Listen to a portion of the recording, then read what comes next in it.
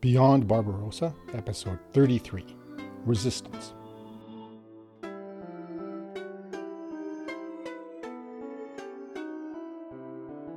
Wind blew the snow smooth, polishing the surface of the lake to a dull sheen under the full moon. Snow weighed down the boughs of close-growing fir trees and covered their trunks more than 6 feet high. The moonlight made steam sparkle as a train puffed and groaned from the forest edge slowly along the frozen lake, the lantern mounted on its front a second moon. The engineer squinted through the small forward window, which gave only an obstructed view. He kept the train speed low and one hand on the brake lever, despite the commands of the Wehrmacht officers in the cars behind him. He knew the risks of going too fast in this country. Even though snowplows were welded to the front of the engine, snowdrifts over the tracks could derail the train. And besides that, he knew men hidden under the dark boughs posed a worse threat.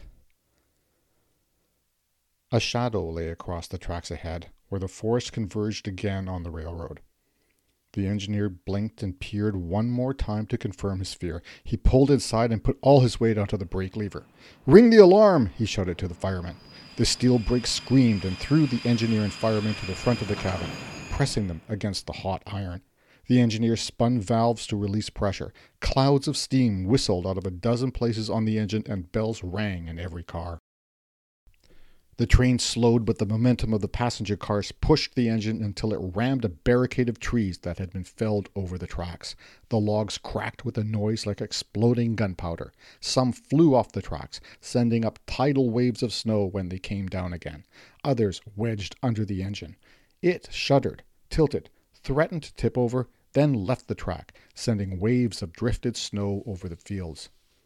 The passenger cars slammed successively into the rear of the coal car, pushing the engine farther. It dug a long trench, sending more snow into the air. Finally, the train groaned to a stop. For minutes, the scene resembled a moonlit blizzard as the disturbed snow fell a second time. Steam hissed from the engine. The fire in its furnace rumbled. Bells clamored the length of the train, and cries and moans of the passengers echoed across the fields and lake. A door on a passenger car creaked open and clanged as it hit the bent side of the car. The wind sighed through the boughs of the fir trees, shaking snowflakes to spiral down. Nothing else moved in the clearing or on the lake. The whistling of steam grew lower and softer. The fire in the furnace became silent. Minutes passed. Only the steam moved from the broken engine, driven by a gentle wind. Finally, a helmeted head poked out of the one open door and withdrew immediately. After another minute, the head reappeared and looked left and right. More steam came from his mouth. A muffled order from behind, and the soldier jumped out of the car, struggling to keep his submachine gun above the snow as he sank to his waist. Another soldier followed him, then a third, pointing submachine guns into the darkness beyond the moonlight. Finally, a junior officer in a peaked cap and long coat, holding a pistol in his hand, jumped into the cleared area. He lifted his gloved hands to his mouth and breathed on them in a vain attempt to warn them. Down the train, soldiers and officers climbed out. Men asked, "What happened?" Non-commissioned officers asked, "Any injuries? Weapons ready?" Soldiers formed a defensive line. Weapons pointed into the forest or toward the lake, but they had trouble holding their rifles and machine guns over the top of the snow. One soldier climbed the ladder up the side of the engine and knocked on the door to the engineer's compartment. He was answered by a rifle shot from the forest. He arched his back and fell into the snow, knocking the man below him down. More rifle shots came from the forest, hitting the officers first, then the soldiers with machine guns. The Germans returned fire blindly. They could not see their attackers, and their bullets went uselessly into the trees. Fire came at the Germans from all sides. Some of the men in the snow tried to climb back into the train, but they were cut down, shot in the back. The moonlight turned the blood black on the snow. A burning torch flew out of the forest, turning end over end to land on top of the first passenger car. Made of steel, it did not burn, but more torches flew, aimed toward the open doors. Then an explosion blew off the rear of the last car, and the Germans knew their attackers had grenades. They tried to hide between the cars or under the snow, but one by one they fell. More explosions came from under the train, and then someone managed to pitch a grenade into one of the doors. Within a minute, the men outside could see flames, and they knew they were dead. The whole train was ablaze. Soldiers jumped out through windows and doors to be killed by more bullets. Within minutes, it was over. All the men outside the train lay dead in the snow. Under the trees, men in black uniforms watched carefully. One shot a German body, just to make sure he was dead. And then the insurgents stood up. In twos and threes, they got into sleighs hidden in the woods, slapped the reins, and returned along paths they had made when they had arrived hours earlier. The Ukrainian insurgent army had begun operations against the occupying Germans.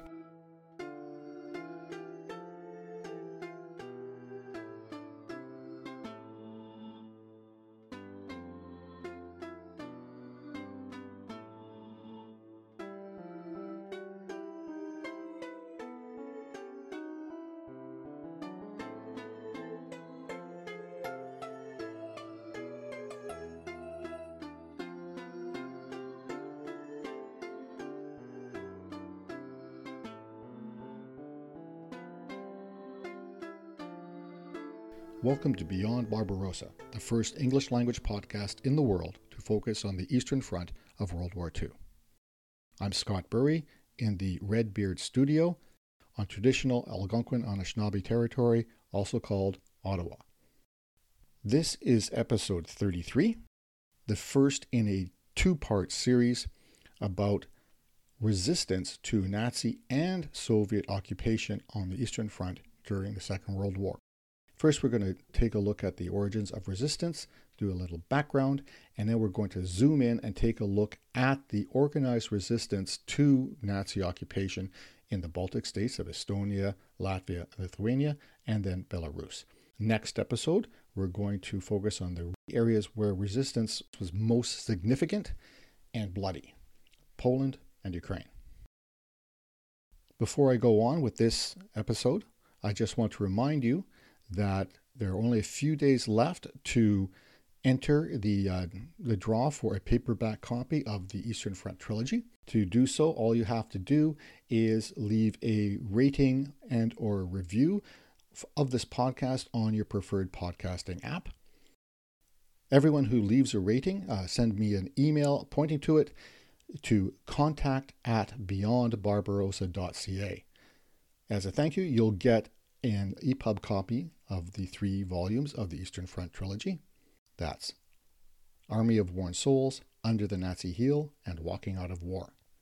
And as I said, everyone who does so will be entered into a draw for that free signed paperback.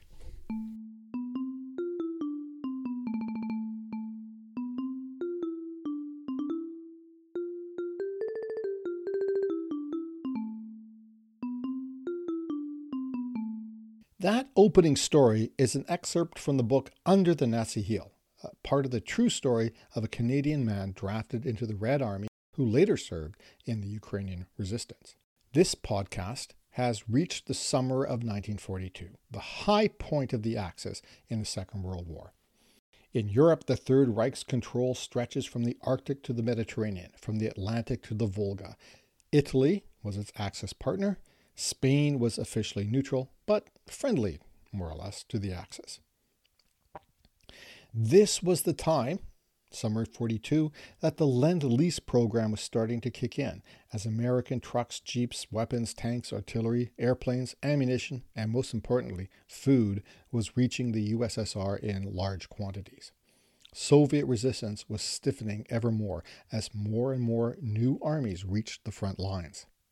The Germans had reached their peak. They would go no farther in the east. But still, at this time, Germany occupied a huge amount of territory in the Soviet Union. Poland, the Baltic states, all of Ukraine, Belarus, and millions of square kilometers of the Russian Federal Soviet Republic. And that doesn't even include the parts of Eastern Europe outside the former borders of the USSR. Czechoslovakia had been divided and occupied. Hungary, Romania, and Bulgaria were puppet states. Germany occupied Yugoslavia, Albania, and Greece, and more. According to historian Antony Beevor in his book, The Second World War, quote, "The treatment of civilians in the occupied territories and of prisoners of war remained appalling. By February 1942, some 60% of the 3.5 million Red Army prisoners had died of starvation, exposure, or disease." Convinced Nazis did not just take pride in their pitilessness. Their dehumanization of victim categories, Jews, Slavs, Asiatics, and Roma, was a deliberate form of self-fulfilling prophecy to reduce them through humiliation, suffering, and starvation to the level of animals, and thus so-called prove their genetic inferiority. End quote. But the Third Reich's control over these lands and their people was not total. The treatment that the Nazis meted out naturally led to opposition across the occupied lands. So, now it's time to talk about resistance.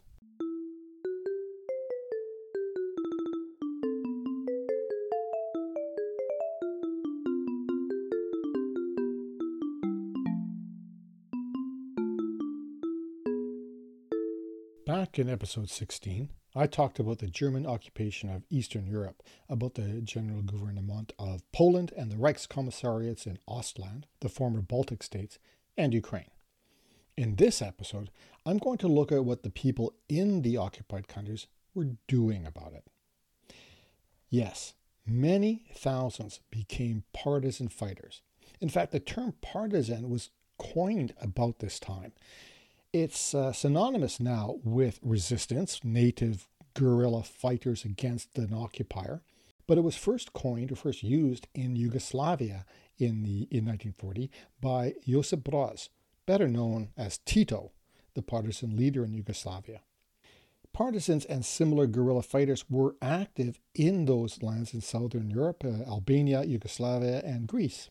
It strikes me that the Balkans is another significant part of the Second World War that doesn't get a whole lot of attention here in the West. Maybe there should be a podcast about that. What do you think? Let me know.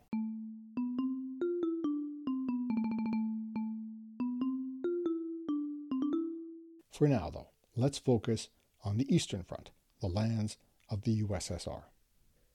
The thing is about partisans is they often fought each other as much as they did the German or Axis occupiers. That's something we're going to look at more closely. Partisan and anti-Nazi resistance was very real in every territory that the Germans conquered. In many large areas, German soldiers could not go out alone or at night without the probability of being attacked or killed. In June 1942, that high point I mentioned, Czech resistance fighters assassinated Reinhard Heydrich, the so-called deputy protector of Bohemia and Moravia, the man who dreamed up the final solution to the Jewish question. So, as you can see, Germany's control over occupied territory was far from complete, but it was brutal. Across the Eastern Front, Germany's invasion was initially welcomed by local people as liberators from communism. For example, in Ukraine, the churches were allowed to function again, as were some other cultural institutions, for a little while. But very soon, the Germans' brutality became obvious. The Einsatzgruppen, the death squads, moved in, killing Jews, Roma, communists. They arrested business and cultural leaders and deported them to concentration camps. They also recruited sympathizers, local Nazis, and formed Waffen-SS divisions in Estonia, Latvia, Ukraine, and Belarus. Let's face it, you can find con artists and their dupes and fools everywhere, even today. The Soviet response to the invasion was also problematic for the nations they had occupied between 1919 and 1941. In fact, their occupation was brutal as well. And when Germany invaded in 1941, the Red Army conscripted men across these territories in a desperate attempt to build up their defenses. They took in as many as 34,000 young men just in Estonia, which is an astounding number given the population of that country. As the Germans advanced seemingly unstoppably, Stalin issued his infamous Scorched Earth Order. Retreating Red Army soldiers and civilians were to take everything of value with them that they could carry and destroy whatever they left behind. In February 1942, the Red Army began forcible conscription of non-Russian men aged 17 to 30 from the so-called liberated territories because they were, quote, burning with hatred for the invader and a desire to participate in the subsequent liberation of their Soviet motherland with weapons in their hands, end quote. These two things increased the already powerful resentment and hatred toward the USSR and communism. So before we go on, let's take a short break. This episode is brought to you by the Eastern Front Trilogy, the true story of a Canadian, Maurice Bury, drafted into the Soviet Red Army in 1941, just in time to be thrown between the jaws of the USSR and Nazi Germany at the launch of the greatest land invasion in history, the monstrous war called Operation Barbarossa. In 3 volumes, Army of Worn Souls, Under the Nazi Heel, and Walking Out of War. The Eastern Front Trilogy is the story of the largest and deadliest side of the Second World War, seen through the eyes of a man who was there from the earliest days in 1941 through Germany's grinding occupation of Ukraine and finally to the savage end of the war in Berlin. You can find the 3 individual volumes as ebooks exclusively on Amazon, or purchase the 3-volume complete paperback on any online book retailer or at your local bookstore. To learn more about the Eastern Front Trilogy, visit scottburyauthor.com. Did you know that the cappuccino was invented by a Ukrainian? Or that many first names, like Philip and Agatha, were brought to Western Europe by Ukrainian princesses? Or that a Ukrainian was the first female given the rank of officer in a modern army? Well, if you didn't, and even if you did, you can learn more on my podcast, Wandering the Edge, a podcast about Ukrainian history with a spot of travel, and all in English. And if you like Beyond Barbarossa as much as I do, because, well, it makes my life a whole lot easier since I don't have to do any episodes deep diving into the Eastern Front of the Second World War, please take a listen to Wandering the Edge for a deep dive into Ukrainian history, culture, and traditions. Find out more on wanderingtheedge.net. And now let's get back to Scott exploring and explaining the Eastern Front of the Second World War.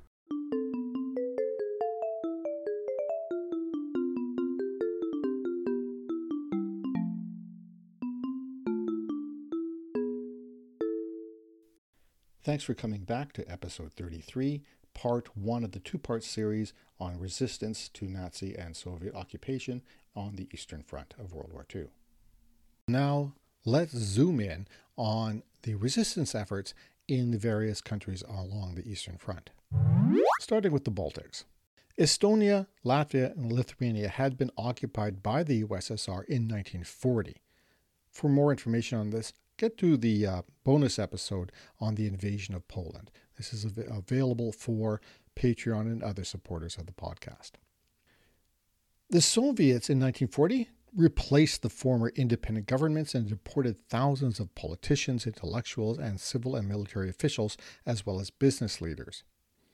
Then, in 1941, the Germans came, quickly conquering the entire Baltic States region by September 1941 and organizing it into what they called Reichskommissariat Ostland, or Eastland.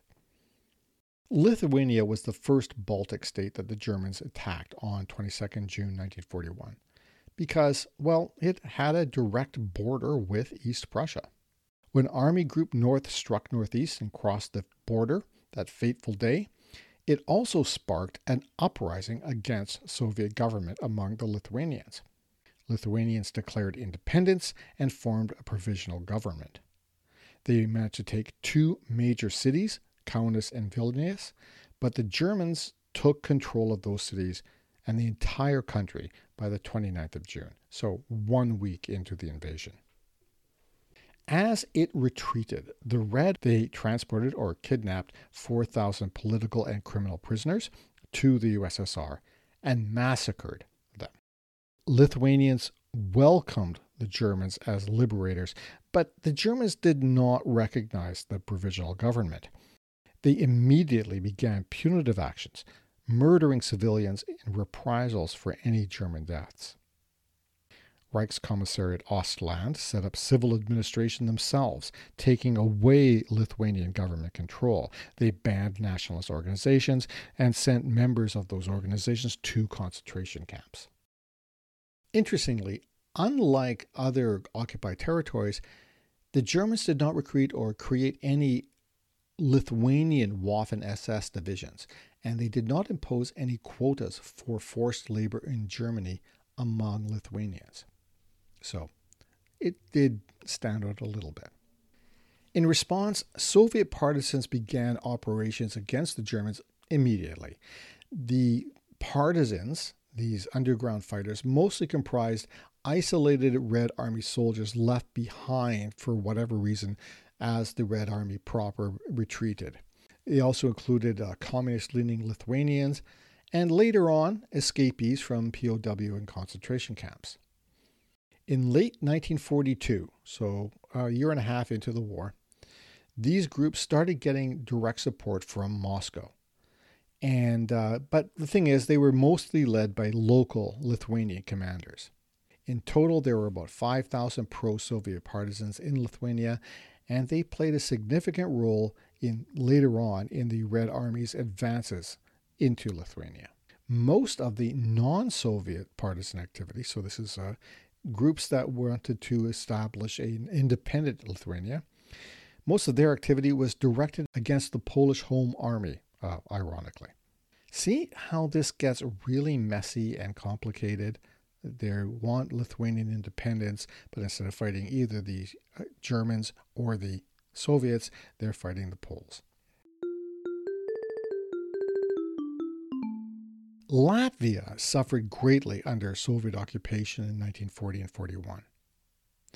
The Soviets imposed a puppet government and deported over 34,000 Latvians, mostly to Siberia. 40% of those deportees perished. So, when the Germans invaded, there was, of course, another spontaneous uprising against the Red Army. The Germans reached the capital of Riga on the 29th of June. That's 1 week into that invasion. So not long at all. They crossed all of Lithuania, got to the capital of Riga in a week. The Germans took total control of Latvia by early July, and then they brought in the Einsatzgruppen troops.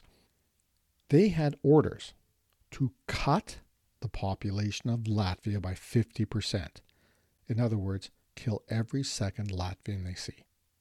In the fall of 1941, so 3 months, 30,000 Jews in Latvia were shot to death. Another 30,000 from the Riga ghetto were killed in November and December in order to reduce the overpopulation in the Jewish ghetto. Hard as it may be to believe, among this destruction and death, this murder, Germany managed to recruit 140,000 Latvians into the Latvian Legion of the Waffen-SS, an auxiliary troop. There was a radical nationalist organization called, and I apologize in advance for my mispronunciation of Latvian, an organization called Perekonstrusts, allied with the Germans until the Germans repressed it. At that point, they began an underground resistance. There was also the Latvian Central Council, which resisted through publishing periodicals and propaganda. And there were smaller groups, the Latvian Guards, the New Regiments, the Latvian Hawks, and more. And of course, there were Soviet partisans, communist partisans, controlled by the Kremlin. When the Germans invaded, Army Group North was the group that advanced the fastest and farthest. One unit actually went 90 kilometers on the first day. So Army Group North reached Estonia's southern border. So Estonia is the farthest north of the three Baltic states. And the Germans reached its southern border at various points between July 7th to the 9th. Because they had a little bit more time, so they had about 2 weeks to respond, the USSR conscripted thousands of Estonians into the Red Army. But that was a useless, futile effort. The Estonians also reacted by hoping that this would be a chance to establish or reestablish independence. They formed an anti-communist partisan group called the Forest Brothers. And doubtlessly there were Nazi sympathizers among them. Like I say, in any group you can find right-wing dupes. They also formed a home guard of patriotic troops. In early July, the Battle of Tartu, that's a city in Estonia, the Forest Brothers killed thousands of Soviet NKVD troops. And apparently, although I've not been able to find a lot of verification of this, captured another 14,000. Then, along with German Army Group North, they captured Narva on August 17, and then the capital, Tallinn, on August 28th. Hey, that's the anniversary. So today's the anniversary of that. In Tallinn, the Estonians briefly hoisted their national flag for a few hours. The Germans came and took it down and hoisted the Reichskriegflagge, their war flag. You've seen it. It's a red background with red and black crosses with a swastika in a circle in the center. I put a picture of it on the webpage. The Germans then forced the Forest Brothers to disband, as well as other national armed groups. So the Forest Brothers and another organization called the Omakaitse went underground. And they persisted in their resistance even after the war against Soviet occupation, getting support from the British, American, and Swedish intelligence services until they were compromised by Soviet spies Kim Philby and others. But that's a subject for another podcast. Interestingly, there were almost no Soviet partisans operating in Estonia throughout the war. So let's jump south. Belarus. 3 distinct types of guerrilla fighters operated in Belarus. And this is actually kind of a model of the types of operations going on in the main part of German-occupied USSR. So there were 3 groups or 3 categories we can describe. There were pro-Soviet communist partisans who were supported by the USSR. There were pro-independent Belarusian groups. And there were Jewish resistance groups. The pro-Soviet partisans numbered as many as 100 units of various sizes each. At first, they were pretty isolated and had few resources through the winter of 1941-42, which was really tough. They had to depend on local people to give them food, basically. The Germans were able to pacify them or repress them pretty effectively. However, by the end of 1943, these pro-Soviet partisans controlled 60% of Belarusian territory, limiting the German occupiers to the urban areas. Pro-independence units at first tended to collaborate with the Germans, seeing them as liberators from communism. But the Germans quickly turned on them and increased their repression. As that repression increased, collaboration waned, especially after the Germans arrested Catholic priest Vincent Hadlewski, leader of the Belarusian Independence Party, and then executed him at the Mali Trostenets extermination camp. Jewish resistance groups in Belarus protected families. Basically, they were hiding from the Germans, and a number of Jewish families and communities moved out of cities and towns and villages into camps in the forests. Men who were able to carry and use weapons acted as guards for these small isolated communities or took part in combat. They destroyed bridges, factories, railroad tracks, and killed police and Nazi officials.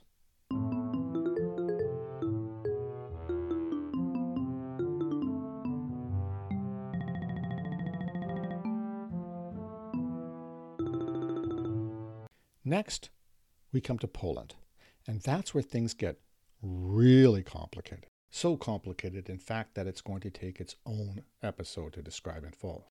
So come back in 2 weeks' time for a deep dive into the resistance against Nazi occupation and Soviet occupation in Poland and Ukraine. If you want a better understanding of the war, the progress, and also where all these various places are, I've put some maps and photos on the website beyondbarbarossa.ca or beyondbarbarossa.podbean.com. You can also listen to the podcast and this episode on my own website, writtenword.ca. Click on the podcast button in the banner. You can find the books and podcasts I mentioned in the show notes and on the webpage too, like Larissa Zarchnak's Wandering the Edge, the podcast about Ukrainian history and culture. I want to thank all who have supported the podcast through Patreon and other supports, including William L. Hall, Nicholas L. Thomas, Ava Gru, Nick 54, and Ashley Perez. Until all Ukrainian refugees can return home safely, your financial support goes to charities that help Ukrainian refugees. If you like this episode, consider following Beyond Barbarossa on your preferred podcasting app. Don't forget to leave a rating or a review of this podcast, however you feel about it, on your preferred podcasting app. Everyone who does so before the end of the month, before August 31st, it will get the EPUB versions of the entire 3 volumes of the Eastern Front trilogy. That's Army of Worn Souls, Under the Nazi Heel, and Walking Out of War. Also, if you do so, your name will be entered in a draw for a signed paperback copy of that entire trilogy. So don't delay. All you have to do is enter the rating on your preferred podcasting app and then send me the link to that rating or just notify me about it in an email, contact@beyondbarbarossa.ca or through the Beyond Barbarossa Facebook page. Don't delay, time is running out. If you find I've made any errors or if you just want to make a comment, if you have a suggestion, please let me know. You can reach me by email at contact@beyondbarbarossa.ca or through the Facebook Beyond Barbarossa page. And I'll put those links into the show notes as well. Original music was composed and recorded by Nicholas Burry. I'm Scott Burry. Until next episode, keep your paddles in the water. Slava Ukraina.